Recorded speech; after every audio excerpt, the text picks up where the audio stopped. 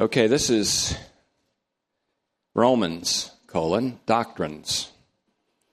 The doctrine of justification, part 8. Trying to give it sort of a thorough treatment, and so it's taken a little more than 7 hours. We're going to go 8, maybe 9, possibly round it off with 10.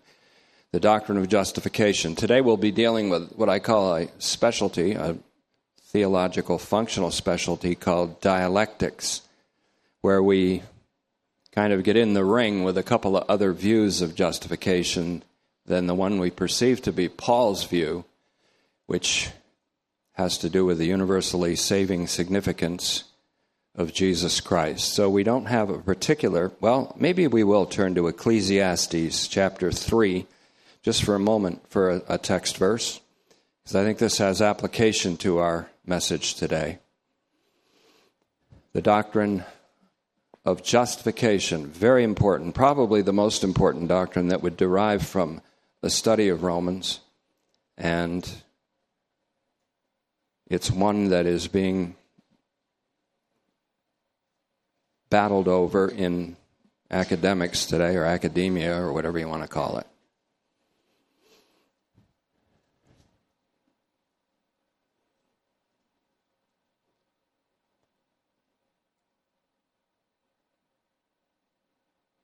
If I were to give this message today a title, I would call it Justification as Sanctification, or I would call it Justification in our present livingness, the impact of it now in our present livingness. The grace that makes us right in God's sight is the grace that makes us holy, and the grace that makes us new. The same grace makes us right, makes us holy, makes us new. Now, if justification is a judicial declaration, merely a divine declaration on the sinner, or what is known as a forensic imputation of righteousness to the sinner at the moment of the sinner's faith. This is one view, a very popular view of justification. If justification is just a judicial declaration or an imputation of righteousness to the sinner at the moment of the sinner's individual faith, then justification does not make the sinner righteous, but leaves the sinner as a sinner with a legal right to heaven, whose faith is somehow counted by God as justifying righteousness, or even the faith that saves. As a sinner with a mere forensic or judicial declaration or imputation of righteousness through his or her faith, then a further action is required, they will say. Those who hold this view call that additional process sanctification.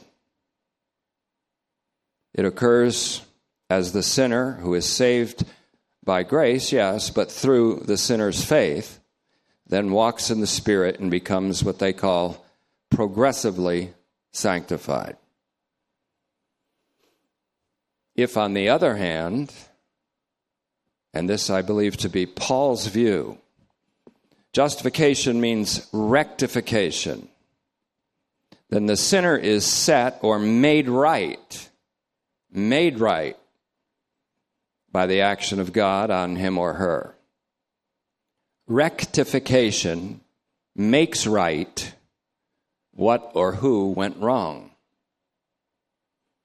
Justification may also be construed or interpreted as making new what went wrong and has been classified as old.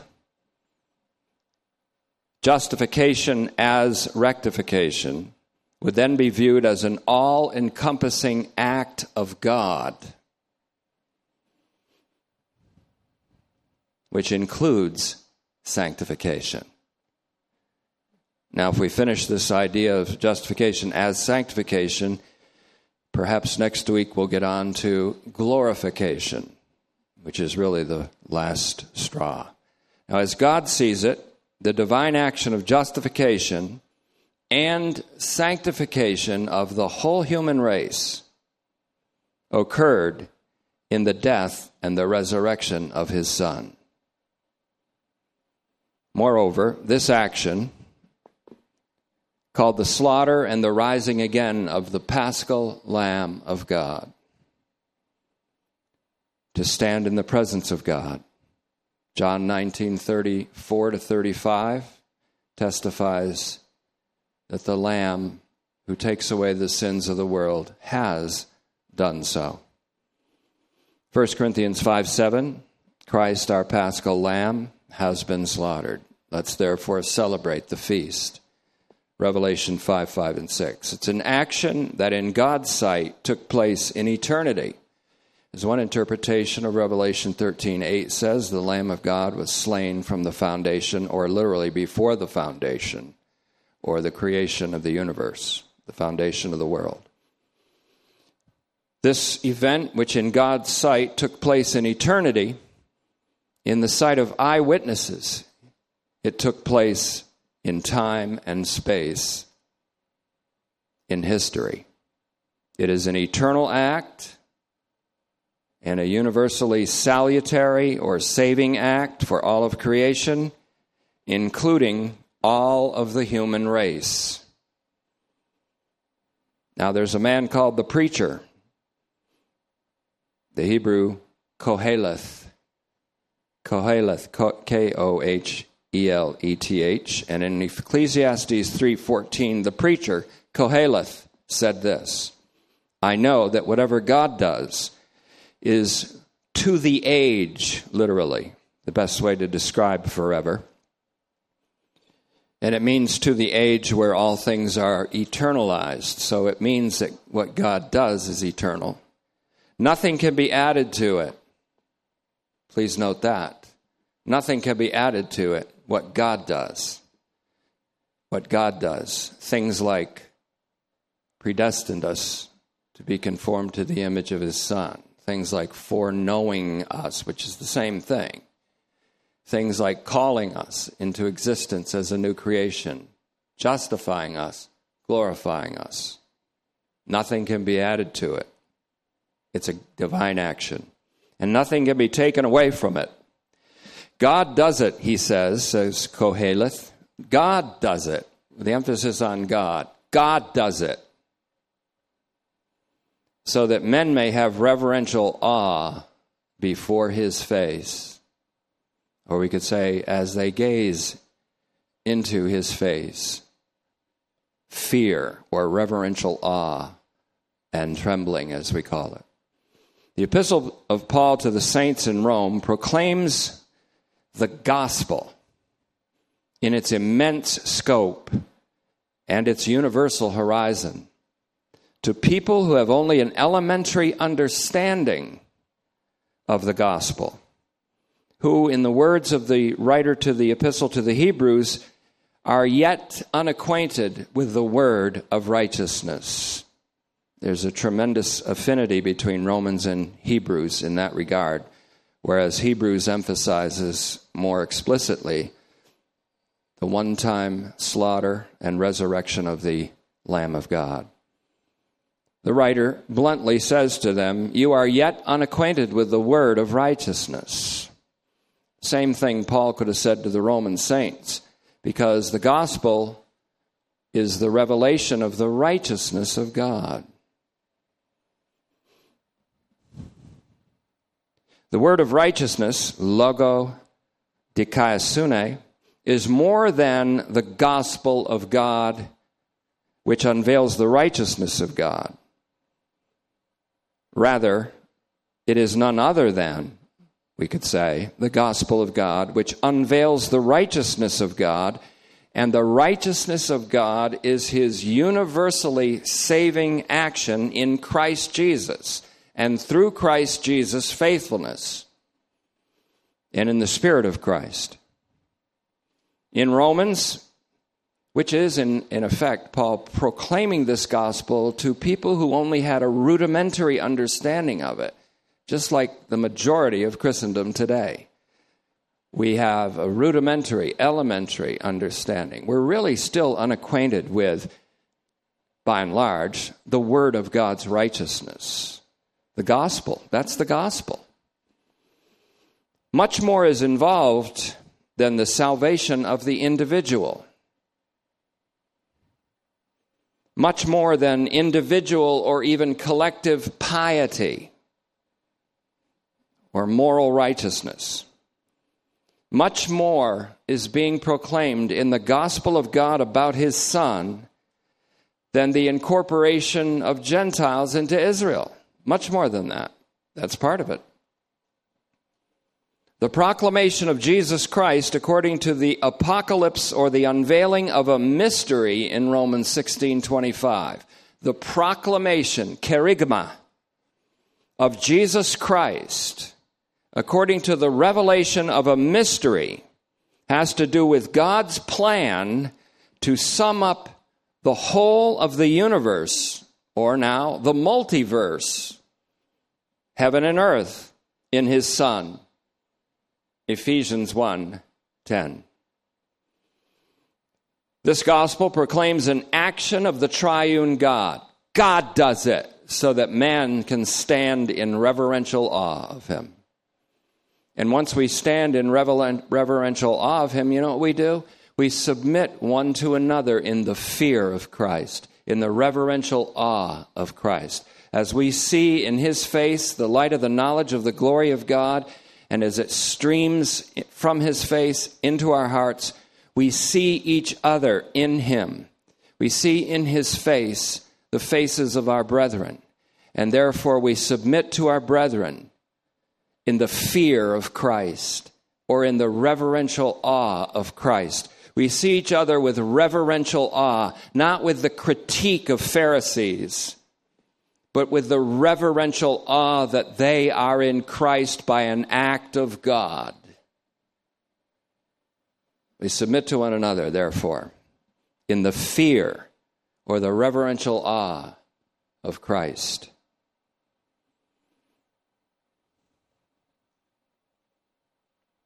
The gospel proclaims an action of the triune God on behalf of all of creation and all of humanity in all of its times. In Ephesians 6:15, the gospel is rightly called the gospel of peace. To euangeliou tes eirenes, because it announces peace and it creates peace wherever it goes. It announces the peace that was made by the blood of Jesus Christ's cross. Colossians 1:20. It announces the peace that Jesus himself is, our peace. Ephesians 2:14. It imparts the peace that the world, with all of its programs, its ideologies, its collective efforts, cannot give and will never be able to give.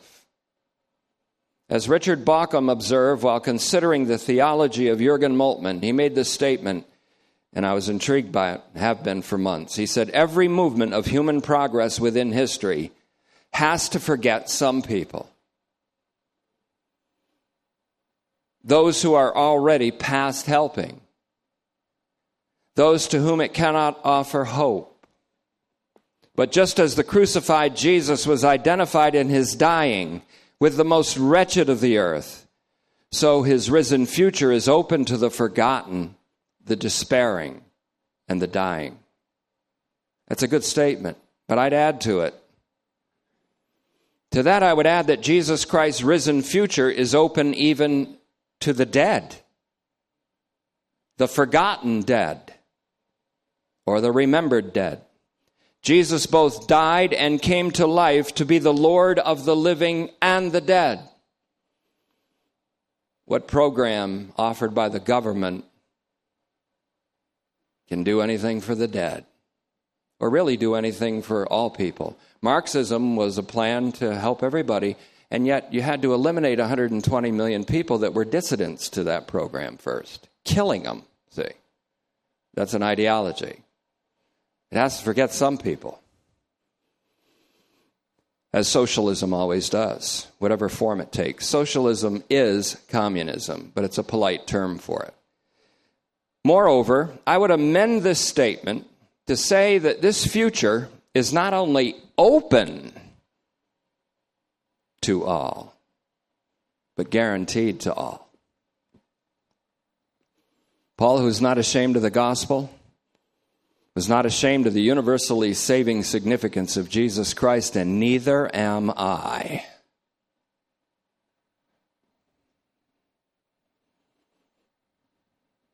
And so, it's not only open, but guaranteed to all, including, and even with a kind of priority including, the forgotten by society, the dead and the living, the despairing and the dying.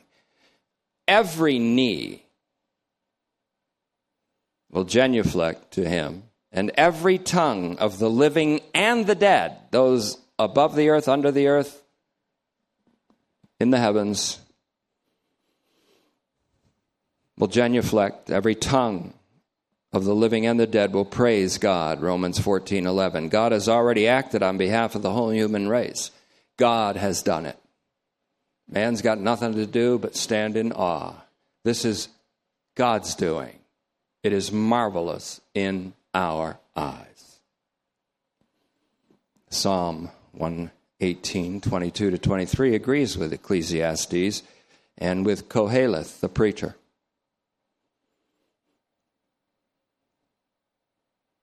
God has already acted in behalf of the whole human race, which he viewed as dead in sins.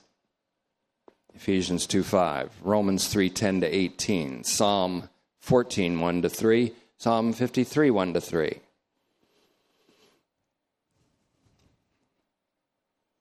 God has already acted on their behalf by granting them the justification of life, Romans 5:18. What was the problem? What went wrong? Sin that brought death. How did God set it right? By his Son becoming sin and overcoming death in resurrection, and giving all the human race, dead in sins, the justification of life. We have to get out of time and into eternity to see the significance of this. That's what I called at the very beginning of this year for Tetelestai Phalanx, Operation Epsilon, seeing with God's sight. That's the ultimate lens. This all started with lenses. Remember that series? And that started with a man getting a second sight. The first sight, he says, I see all men as trees walking. That's kind of like a greenie. Trees, people, all the same. When Jesus said, you are worth many sparrows, that would probably offend some of the nature lovers. You're worth more than many sparrows. There's some kind of priority there in God's sight. He touched the man the second time and he said, I see all men clearly. I see all men. You see, the second sight lets you see all men clearly as the objects of a saving act of God in Christ. It's a matter of what you see. It all started with that. The ultimate lens is to see in God's sight, see with God's sight, see with Jesus' sight, who looked over not just the people that crucified him and were throwing dung at him and cursing him and mocking him on the cross, Father, forgive them. He saw the whole range of all humanity in all of its times as Yahweh on the cross and said, Father, forgive them. And the Father forgave them. I don't apologize for seeing all men clearly, just because you still see them as trees walking. And I don't say that to this audience. I say it to critics. There's one or two out there.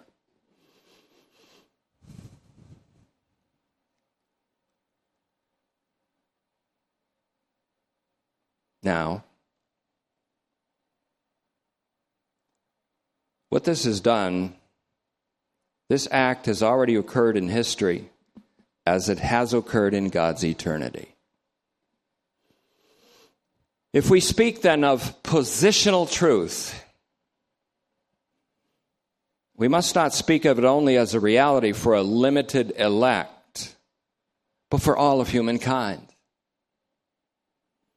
In God's sight, all of humankind, once positioned in Adam, are now, in God's sight, positioned in Christ, the man above, the man from heaven. This cross-pollinates with our Doing and Living Theology series, which is essential if we're going to have progress in doctrine and in the Word of God. Essential is our tuition-free theology class on Wednesday nights. DLT. I might change that because it sounds too much like BLT, and I start hankering for one. Or what's even better than BLT is a BBT, bacon, basil, and tomato. Bingo. See what happens? I'm going to go get one now. The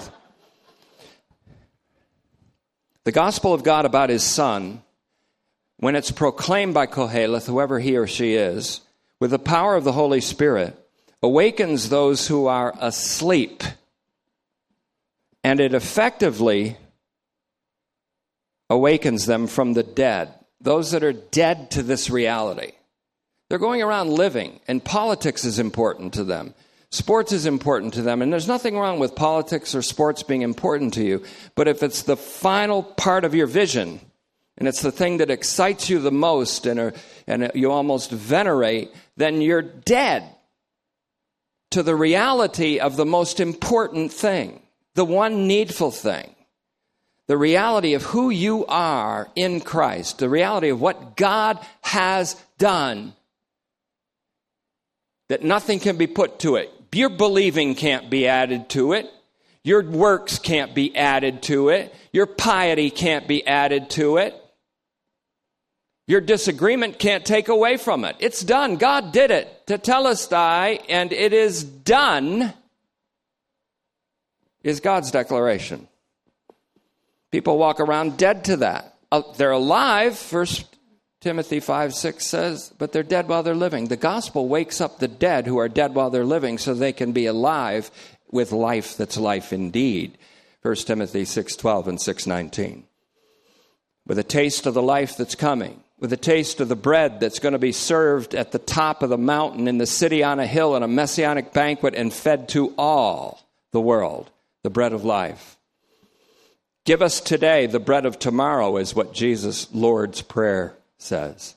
Not give us this day our daily bread, but give us today the bread of tomorrow that will be served in the messianic banquet. Give us a taste of it today, even now. Let the kingdom come into our lives even now. Let your will on earth be done even now in our lives, in our families, in our assembly. And don't let us crack under the pressure of the ordeal that comes necessarily with the clash of two ages. Grant us the grace for forgiveness as you've forgiven us. Grant us the grace to forgive others. That's the essence of the Lord's Prayer. And deliver us from all the plots of the evil one who likes to throw shade on this gospel and veil the hearts of the incredulous, whether they are Christians or not. Veils the hearts. The veil is on their hearts. Deliver us from the evil one who throws shade on this gospel. The gospel of the glory of the Christ, who is the image of God. Now, the gospel awakens people to this life with a capital L. It makes the reconciled aware of their reconciliation. God was in Christ reconciling the world to himself. Be reconciled to God means you've already been reconciled to God. Wake up to your reconciliation. Be reconciled to the fact of your reconciliation.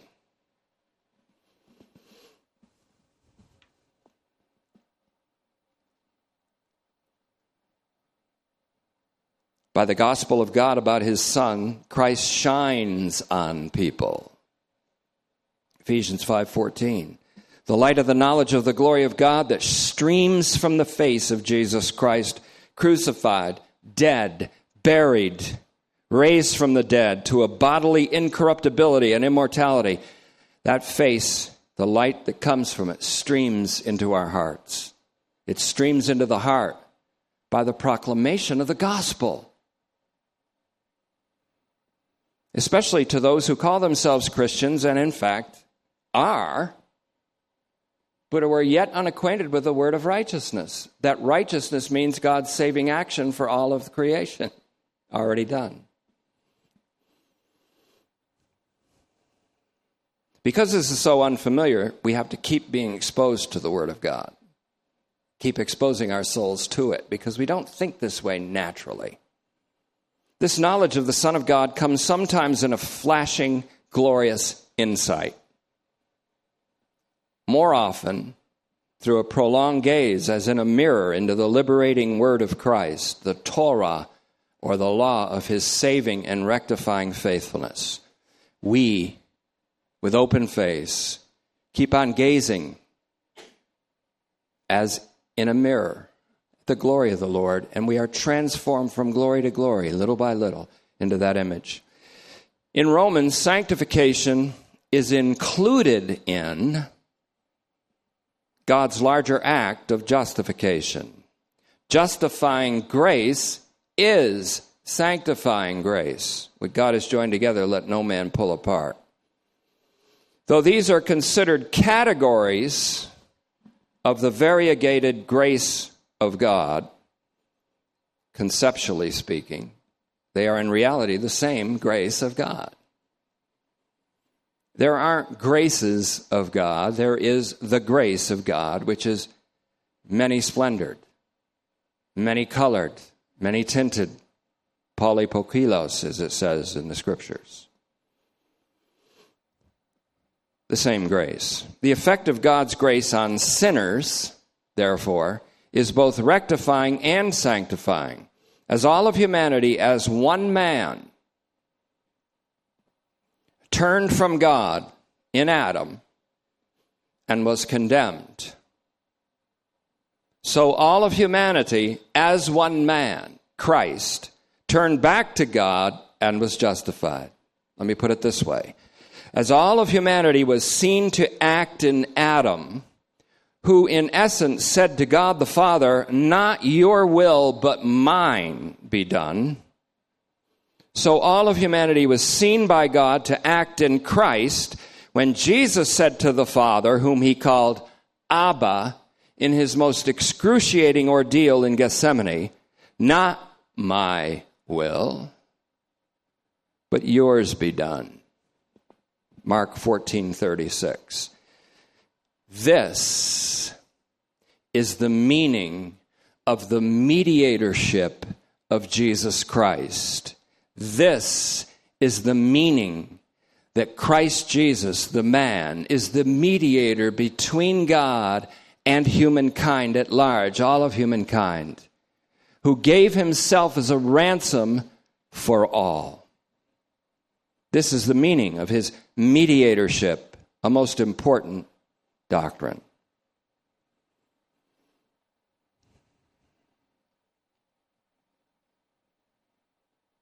Romans 5:18-19 serves to slam this truth home. It slams it home. So then, as through one sin came condemnation, which is death, condemned to death, to all people. That's all the sons of Adam. So, through the righteous act of one, came the justification of life to all people, to all the sons of Adam. For just as through the disobedience of the one, the man that said for all of us, "Not your will but mine," the many were made sinners. Please notice, they were made sinners. So also through the obedience of the one who said for all of us, "Not my will but yours be done." And what's the Father's will? That all would be saved. Not my will, but thine be done. Yours be done. That it would be done through the unspeakable act of crucifixion of the Son of God. Not my will, but thine be done. The many were made righteous. many equals all.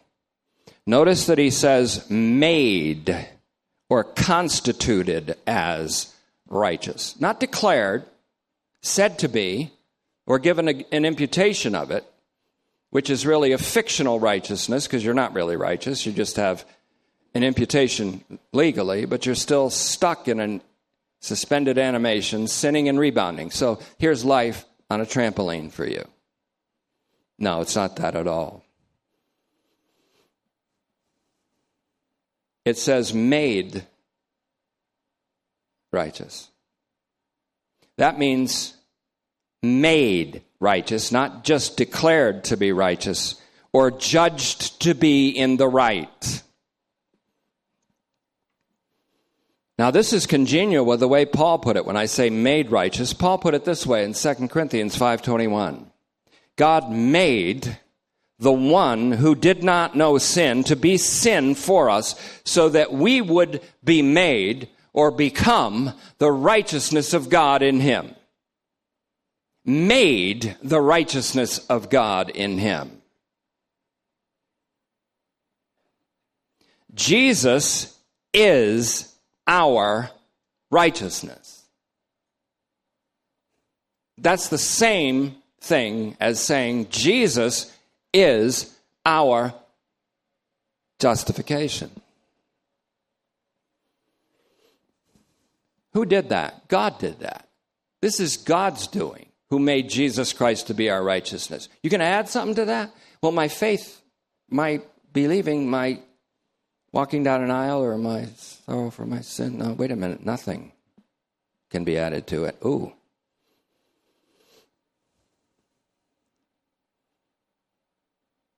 God has made him our righteousness or justification. Not only that, in the same breath he said, he has made him our sanctification. He doesn't say he made him our righteousness and later he'll make him our sanctification. He said he has made Christ to be wisdom for us, by which I mean our righteousness, our sanctification, our redemption. And to just slam home the effect of that in 1 Corinthians 1:31, he says, so that no flesh will ever boast in his sight, because nobody can add anything to this. It's a proclamation. The gospel's a proclamation. And Keithley was right when he said it's not an invitation, it's a proclamation. It's a proclamation to wake up.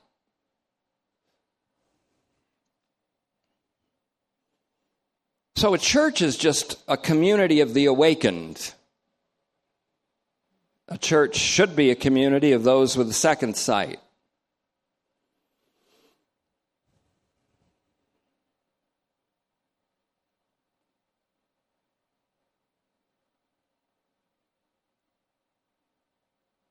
Now, here's where dialectics comes in.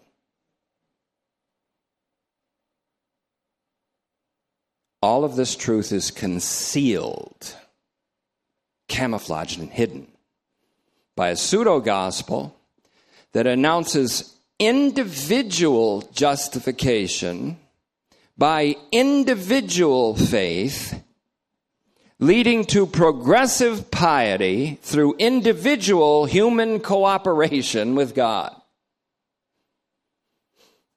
The truth, which is really the epignosis knowledge of the Son of God, the truth, Ephesians 4:13, of the universally saving significance of Jesus Christ is veiled from those who adhere to doctrines like this.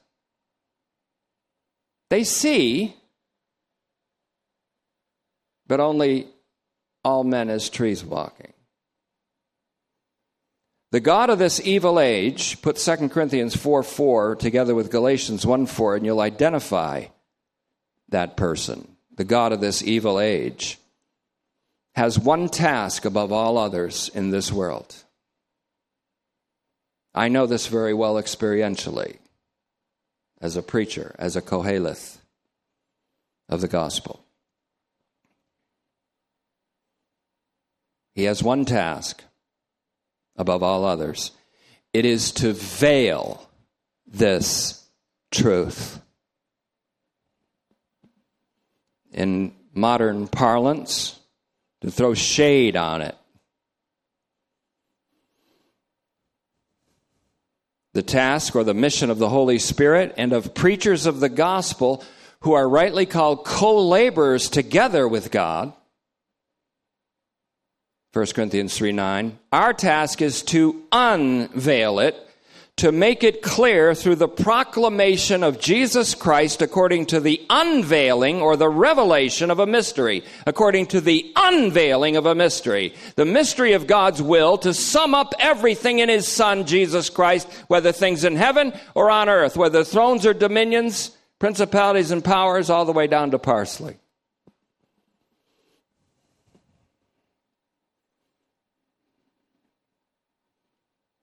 That's the fullness of the gospel.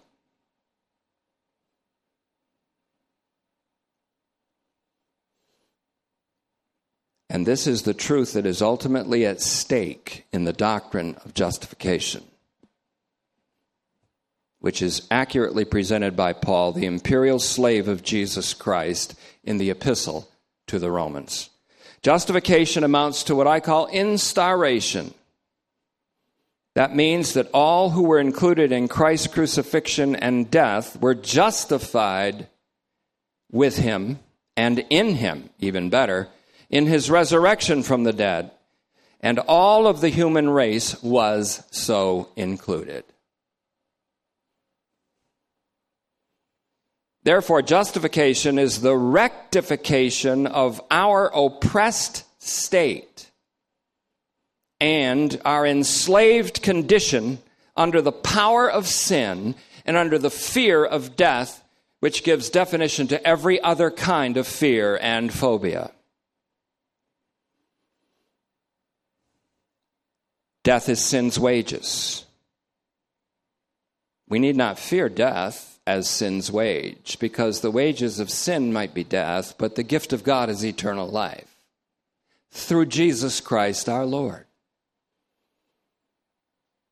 At first sight, you see that as applying to some. Second sight, you see that as applying to all. Don't apologize if you see all men clearly, all humans clearly, as the objects of a salvific act of God. Don't apologize to people for that.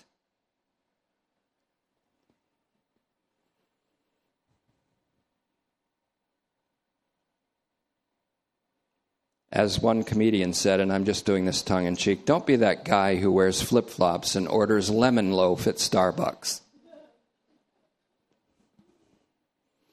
I'm sorry for believing the true gospel. I'm sorry that offended all of your religious sensibilities. Not. I want you to notice something. I'm parading today something God has done in me. Restraint. The love of Christ constrains me and restrains me.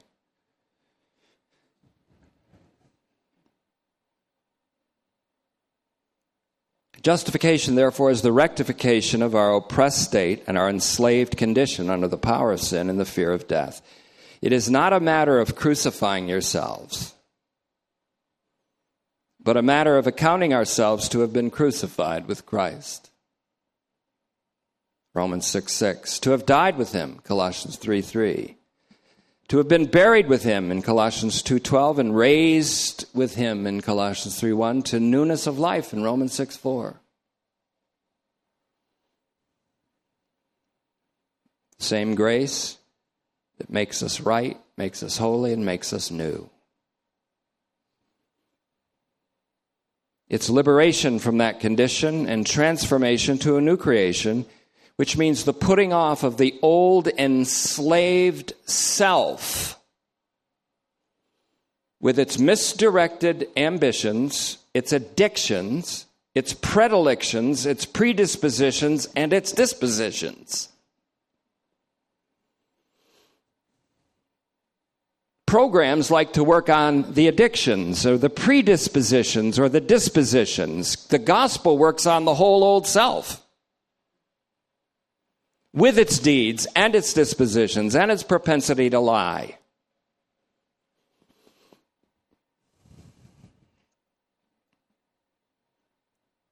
For those who belong to Christ have crucified the flesh with its self-destructive passions and its misdirected desires. We're getting close to what justification means in our own present livingness.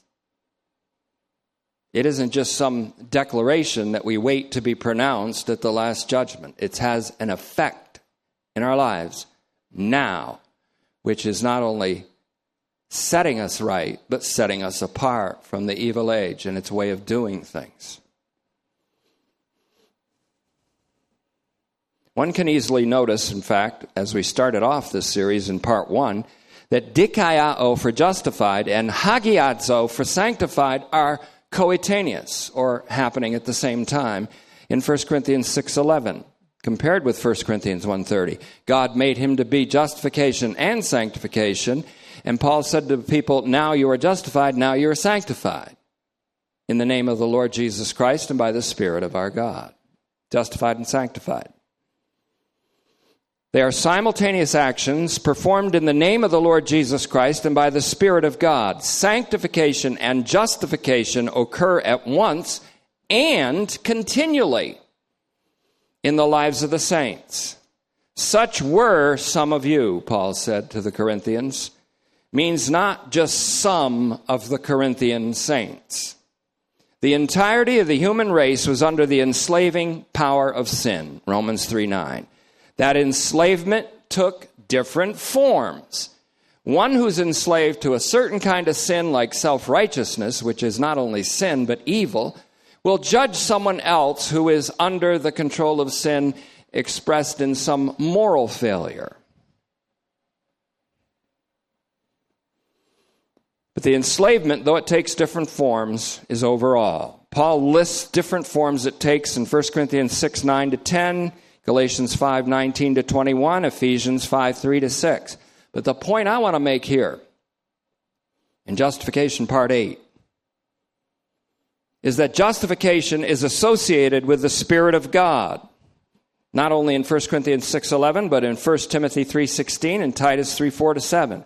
And this truth that's encapsulated in those little verses or passages is fanned out in Romans 6:1 through 8:13, a big section of Romans, where the Spirit has an indispensable function and a vital operation in our justification/sanctification.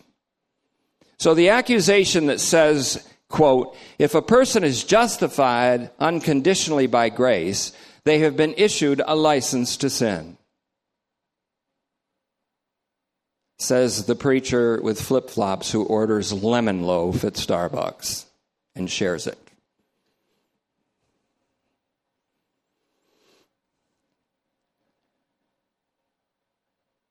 But this is answered by the Koheleth, the Dirty Harry of preachers. This is a point that I'm making. Justification is integrally linked with sanctification. The one who sets right and makes right sets apart and makes holy. Justification is not just a declaring of an individual to be right or to be legally right. It is making someone right. Justification is synonymous, therefore, with rectification and simultaneous with sanctification.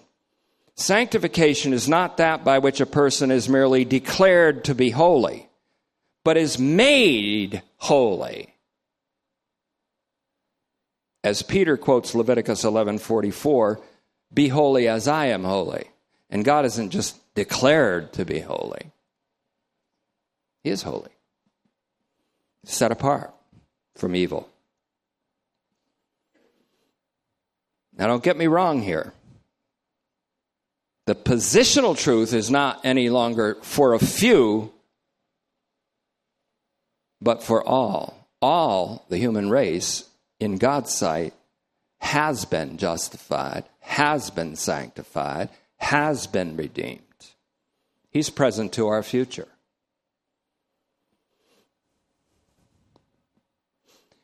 But he comes to us with a disruptive grace.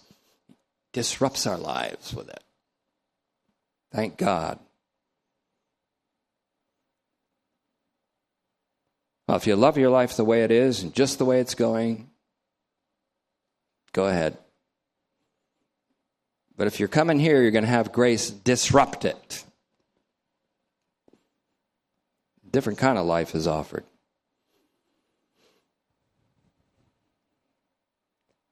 Neither of these verbs connote sinless perfection. Dikaiao and hagiazo in this present life. Neither one of them connote sinless perfection. That's something that does not occur outside of beatific experience in the life after death, and especially in the life after death, called the resurrection.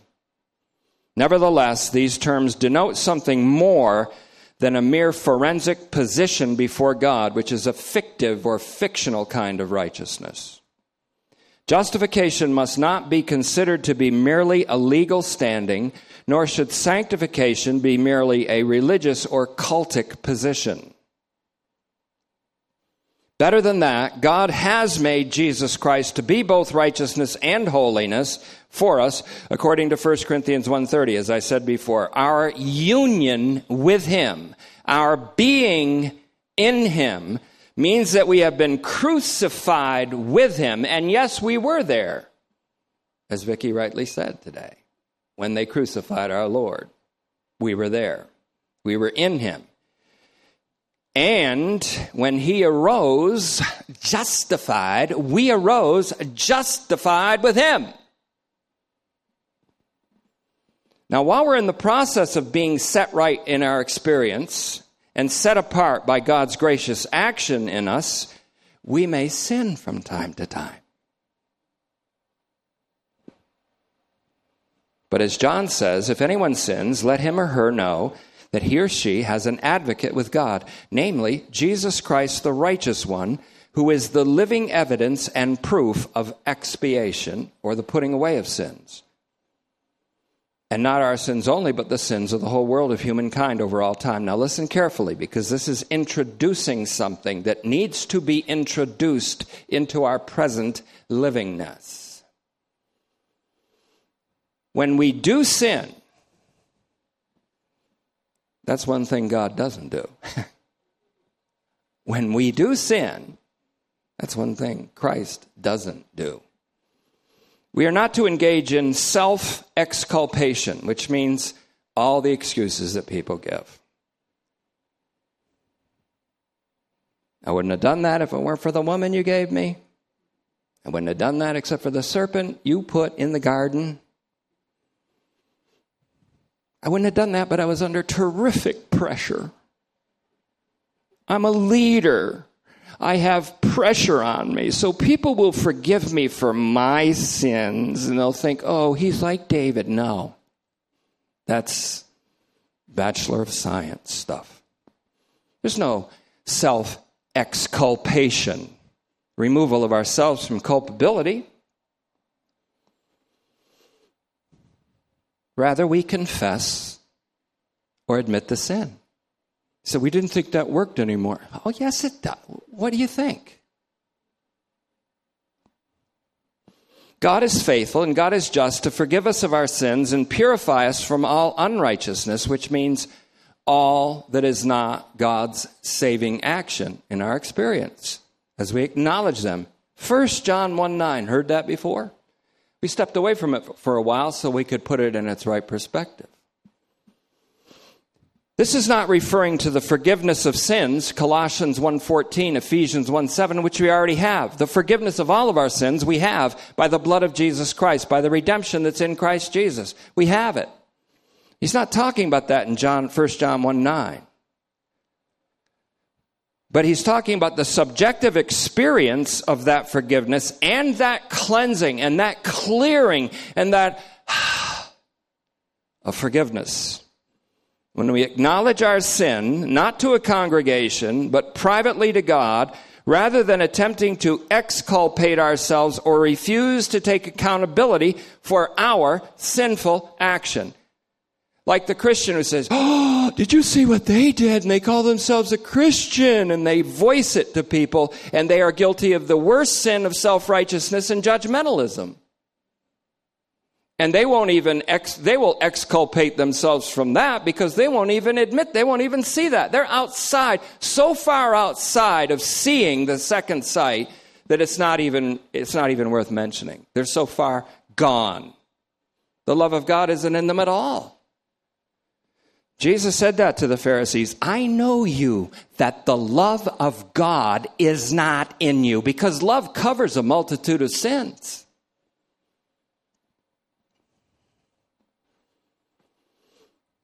We're talking about our livingness now. When we sin, we privately admit it and confess it to God. Now listen carefully to this, because this is taking us onto some new ground and some more important ground. Being forgiven for the sins that we commit and acknowledge does not mean that at the point of our acknowledgement we receive the forgiveness of sins. We receive the forgiveness of sins when Jesus said, "Father, forgive them." And the Father forgave us in Christ Jesus in Ephesians 4:32. Now, Paul put it this way: if in the process of being justified in Christ, and he showed it as a process in our livingness, we find that we are sinners. He says, does that make Christ the aider and abetter of sins? Is Christ the servant of sin because we find out we're sinners as we're being justified by God's grace? No, of course not. In Galatians 2:17, we did it. I did it. Being forgiven for already forgiven sins is like being reconciled as those who have been reconciled.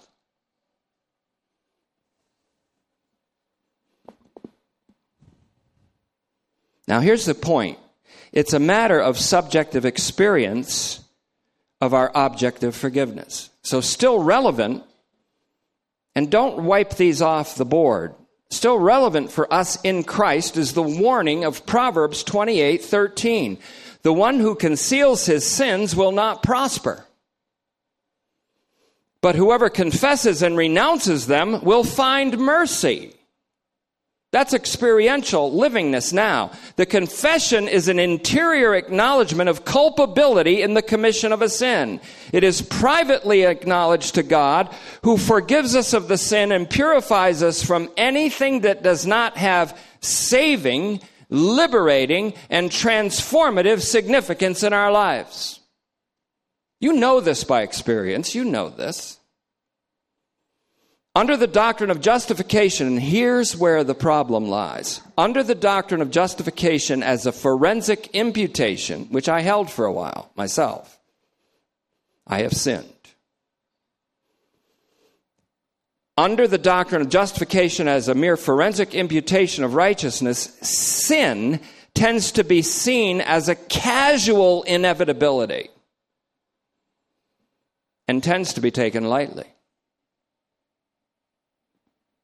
Under the doctrine of justification as sanctification, sin is more like a catastrophic event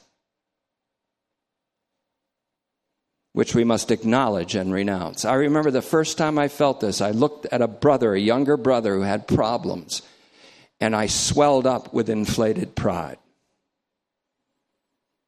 And the Lord put a needle right in that balloon, and I was deflated. I was ashamed. I thought my pride against that brother was a catastrophic event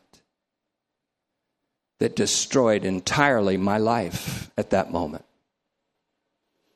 I didn't have to acknowledge my culpability. I knew it so well. The Holy Spirit was responsible not for the sin, but for waking me up to just how sinful that sin was. I wasn't walking in love toward him.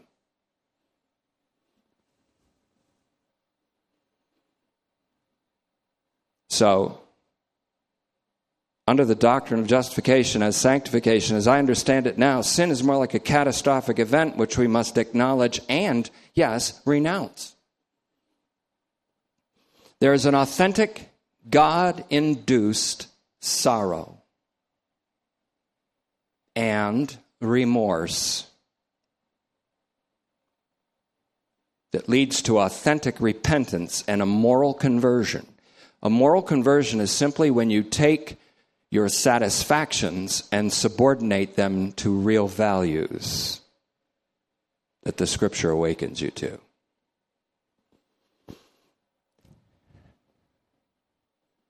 In other words, authentic repentance and a moral conversion which puts true values over personal satisfactions. This also leads to salvation, which is the experience of deliverance from sin's dominion, which is not to be repented of, Paul said, with irony, and of which there is no occasion for remorse. That salvation means you're in a state of life in which there's no occasion for remorse. This is what Paul was explaining to the Corinthian saints who had sinned in 2 Corinthians 7, 8 to 11, and whom Paul raked over the coals and caused sorrow in them, and grief in them, and pain in them. In a letter that caused them great sorrow or pain, Paul referred to that letter. People say, it's some letter that was lost. No, it isn't. It's 1 Corinthians. I caused you pain. But he said the pain was as God would have it, that would lead to a repentance, that would lead to a self-clearing, through a self-vindication, through a breathing again of the breath of life. You know what it's like.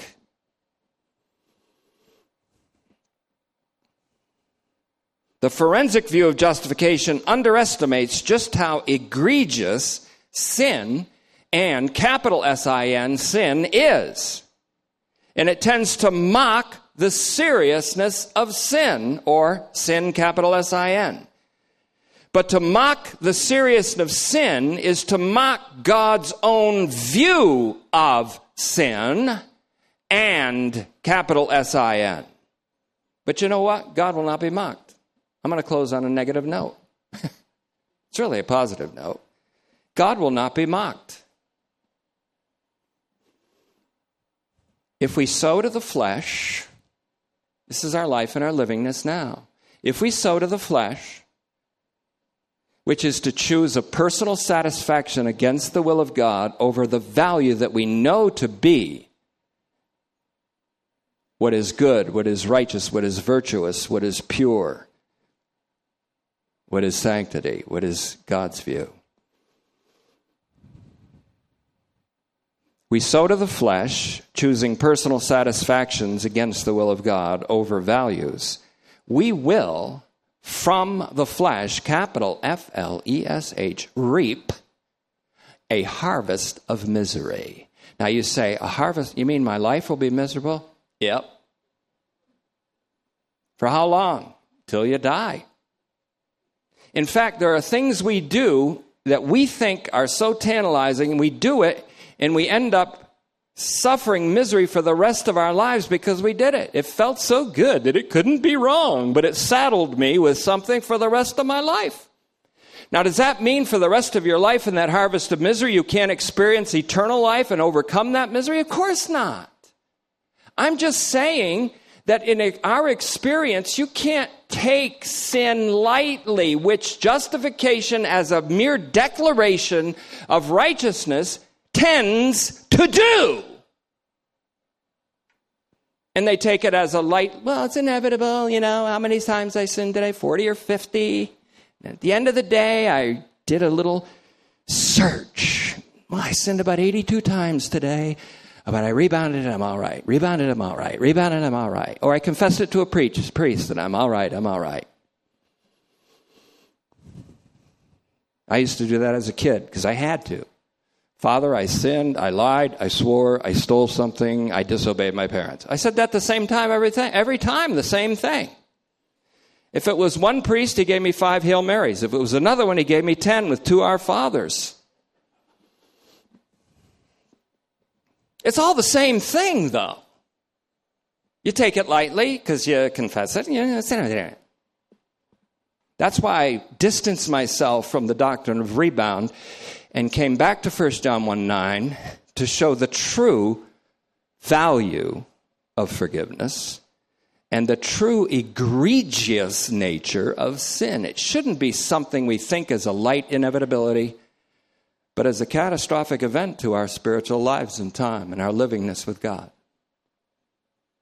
So the next time you're tempted to take that personal satisfaction and put it above the value of a life and a livingness in Christ, you might think about it twice. Is it worth it? You say, our pastor is preaching about sin. Yep. Difference between me and the preacher that wants to share a lemon loaf, I'll get a lemon loaf, but I'll eat it all. And I'll never tell anybody that I got a lemon loaf. I'm just taking material from comedians. So in closing, if we sow to the flesh, we will from the flesh reap a harvest of misery in this life. It's a harvest that ends at death. Thank the Lord. If we sow to the Spirit, I'll end on a positive note. We will reap a harvest of the experience of the life of the coming age, even now. How about that? Make that Galatians 6:8.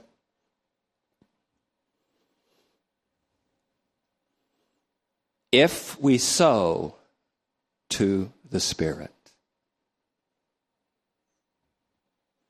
placing eternal values above personal satisfactions. It's amazing the personal satisfaction you end up with by sowing to the Spirit. It's a joy that's unspeakable. It's a joy that shares the joy of your risen Savior. It's a joy that's free from the guilt of condemnation and self-condemnation and the evil of guilt.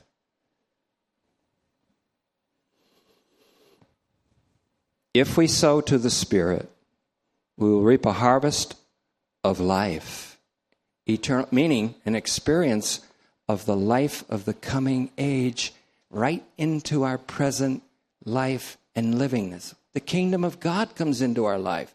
The will of God is done on earth in our lives as it is in heaven. We taste of the bread and the manna that will be served by the Lord Jesus Christ himself to the universally redeemed at the messianic banquet. Even now, we're already seated at that table with Abraham and Isaac and Jacob. Some of us come from the west, some from the east, some from the north, some from the south. But we're seated.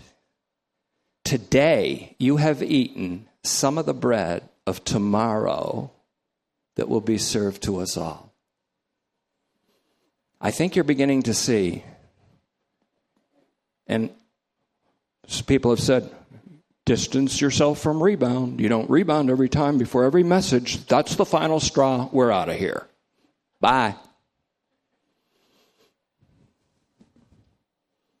Isn't it amazing that the true view of justification views sin as exceedingly sinful and is far less likely to entertain it lightly? Okay, that's Koheleth. Next time I will be more gentle with you. Or maybe not. Father, thank you for this opportunity to gaze into the perfect law of liberation, freedom. Thank you that justification means more than a legal imputation, but it's something that invades our life with disruptive grace and that brings us into a life and a livingness that is a preview of things to come in the age in which everything is eternalized, in which righteousness, peace, and joy in the Holy Spirit will be the steady and uninterrupted experience. Father, I pray that you'll take today's message and bring it into our life and livingness so that the times that we have of sweet fellowship with you and with others in the reverential awe of Christ will be extended and not as often interrupted. And I ask this in Jesus' name. All I'm asking, Father, is that your name be hallowed in our lives.